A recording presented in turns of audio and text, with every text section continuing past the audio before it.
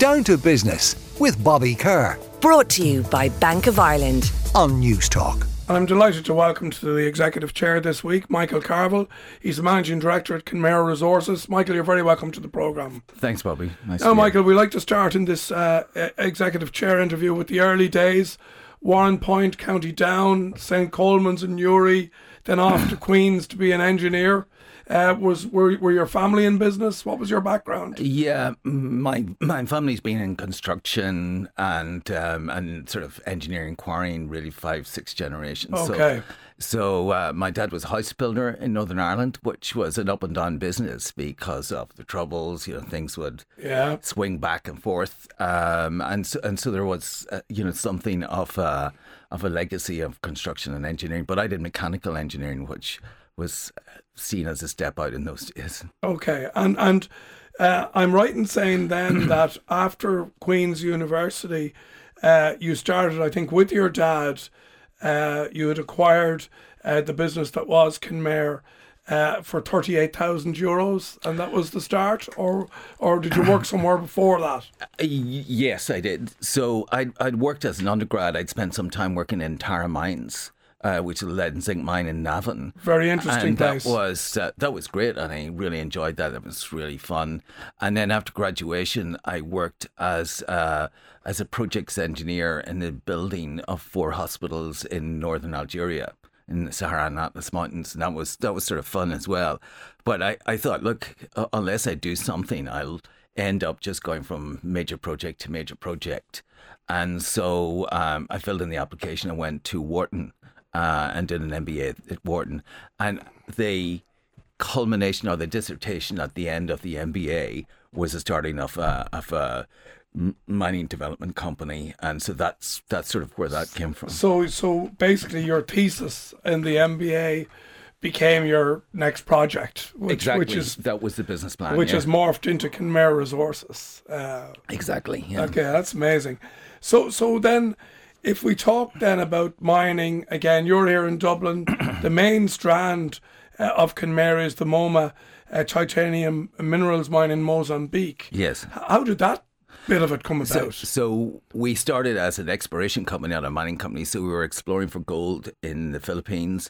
We were developing a very small but high-grade gold project in Sudan. And there was an Islamic revolution in Sudan, and that became bit of a no-go area for us then. We didn't find commercial depositions of gold in the Philippines, but in the meantime, we had been introduced by the Geological Survey of Yugoslavia, which is a name we don't hear very often nowadays, to a project in northern Mozambique, and we were interested in it. We formed a joint venture with Yugoslavs, and it's just one of those projects that the more you looked at it, the better it got. The more investigation, more drill work, it got better and better and better. So finally, we eventually managed to drag together the funds to build the mine, and then we expanded it, and that's the present position. So that's been the last sort of 14 years. Can you tell us a little bit then about titanium? Who buys titanium? And like, I know it from like carbon fiber masts and these kind of things, or racing cars, but its use is a lot more widespread, isn't it? Yes. So we mine the naturally occurring minerals of titanium, it's actually bizarrely called ilmenite. So we mine ilmenite, and then ilmenite is used to make that metal that you know of in aeroplanes, which is a light, strong metal. But its largest use is the manufacture of titanium pigment, which is whiteness and opacity. So brightness, whiteness, and opacity. So any single manufactured product that has any color or any opacity has titanium dioxide in it. And so paint, paper, plastics, and this inks, gives it fabrics. The bright color comes from the titanium, is it? So every single surface in the studio has titanium in it. They pen your holding the ink on the page there, the paper itself, all your clothes, all my clothes, the TV screen. It's all got titanium dioxide in it. Yeah. Right. Okay. I didn't know that. Is it used also in food? Is that correct? Yeah, yes. Tell me about that. Are we eating titanium? We are. Or a version of we it? are. So, for instance, semi-skimmed milk Right. would look a sort of like a greyish colour. So it again gives that white colour to Yes, milk. yeah. Or yeah. Yes, yeah. Isn't that amazing? Okay. So then, you know, there's 1,500 odd people employed out. 1,500 working directly for us, and probably roughly the same working for full-time contractors on the site. And am I right in saying that you moved the full factory, a huge engineering, you moved it 26K or something like that from one place to another during COVID? Yeah, so the ore is present in discrete pods, and so we had mined one of them completely and had to move to another. And historically in this industry, what people do is they dismantle the operation, move it on trucks, and then rebuild it. But that would take about 18 months of lost production. Right.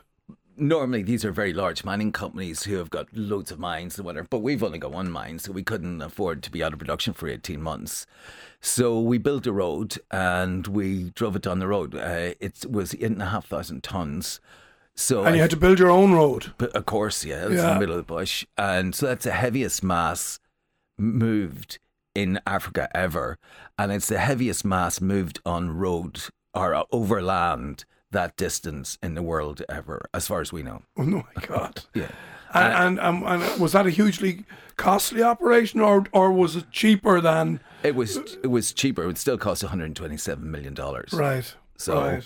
so it was a big plant, big operation. Michael, just to walk through some of the figures with you, because this is a substantial business. Revenue last year, almost €500 million, 456 million. Profit of 243 million, almost again increased from like, these are massive figures. I think those are dollar figures, actually. They're still massive. They're still massive. I think 260 million EBITDA last year, and $455 million worth of revenues. And yeah, we hope to do better than that this year. No, and how volatile is or has mining been from a financial, like, if you look at the 14 years, is there years that you lose money? It's more than 14 years. Yeah. We started the company about 30 years ago, but there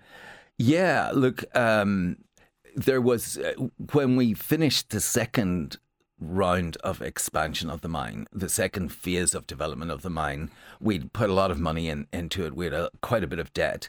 And that was, that was a period relatively shortly after the global financial crisis when all commodities went into an absolute nadir. They dropped. And so we struggled quite a bit at that stage. Now, the mine itself still made money, except for a tiny short period. But we didn't make enough to cover our interest payments. And consequently, we had to recapitalize, pay down the debt, and move on. So that was in 2016 that we did that recapitalization. And since then, the market has gradually been improving. Finally, can I ask you about, the troubles in Ukraine, the global supply chain issues? Are they likely to impact your business? Global supply chain, absolutely. We consume a lot of stuff. I think we spend about $150 million a year running the business, and that's a lot of purchase of consumable items. So yes, we have troubles with the global supply chain, just like everybody else. So far, we've been able to overcome them. So with Ukraine, I really don't like talking about Ukraine in terms of the business effect of Ukraine, because it's a tragedy, and we should just look on it as a great tragedy. And it was in that context. I think you're right to say that. It's an awful, horrendous tragedy. Can I ask you then about maybe something outside of work? You're a sailor. You've gone around Ireland a few times. Yeah. Is that what you do to keep sane? Yeah, and it's a great thing to do. It's a great thing for kids. The one thing about sailing that I think is tremendous for kids is that girls and boys do it together. Yeah, it's one of the few sports where you mix as kids with other people of the other gender, and I think that's a nice, healthy thing for young people growing up.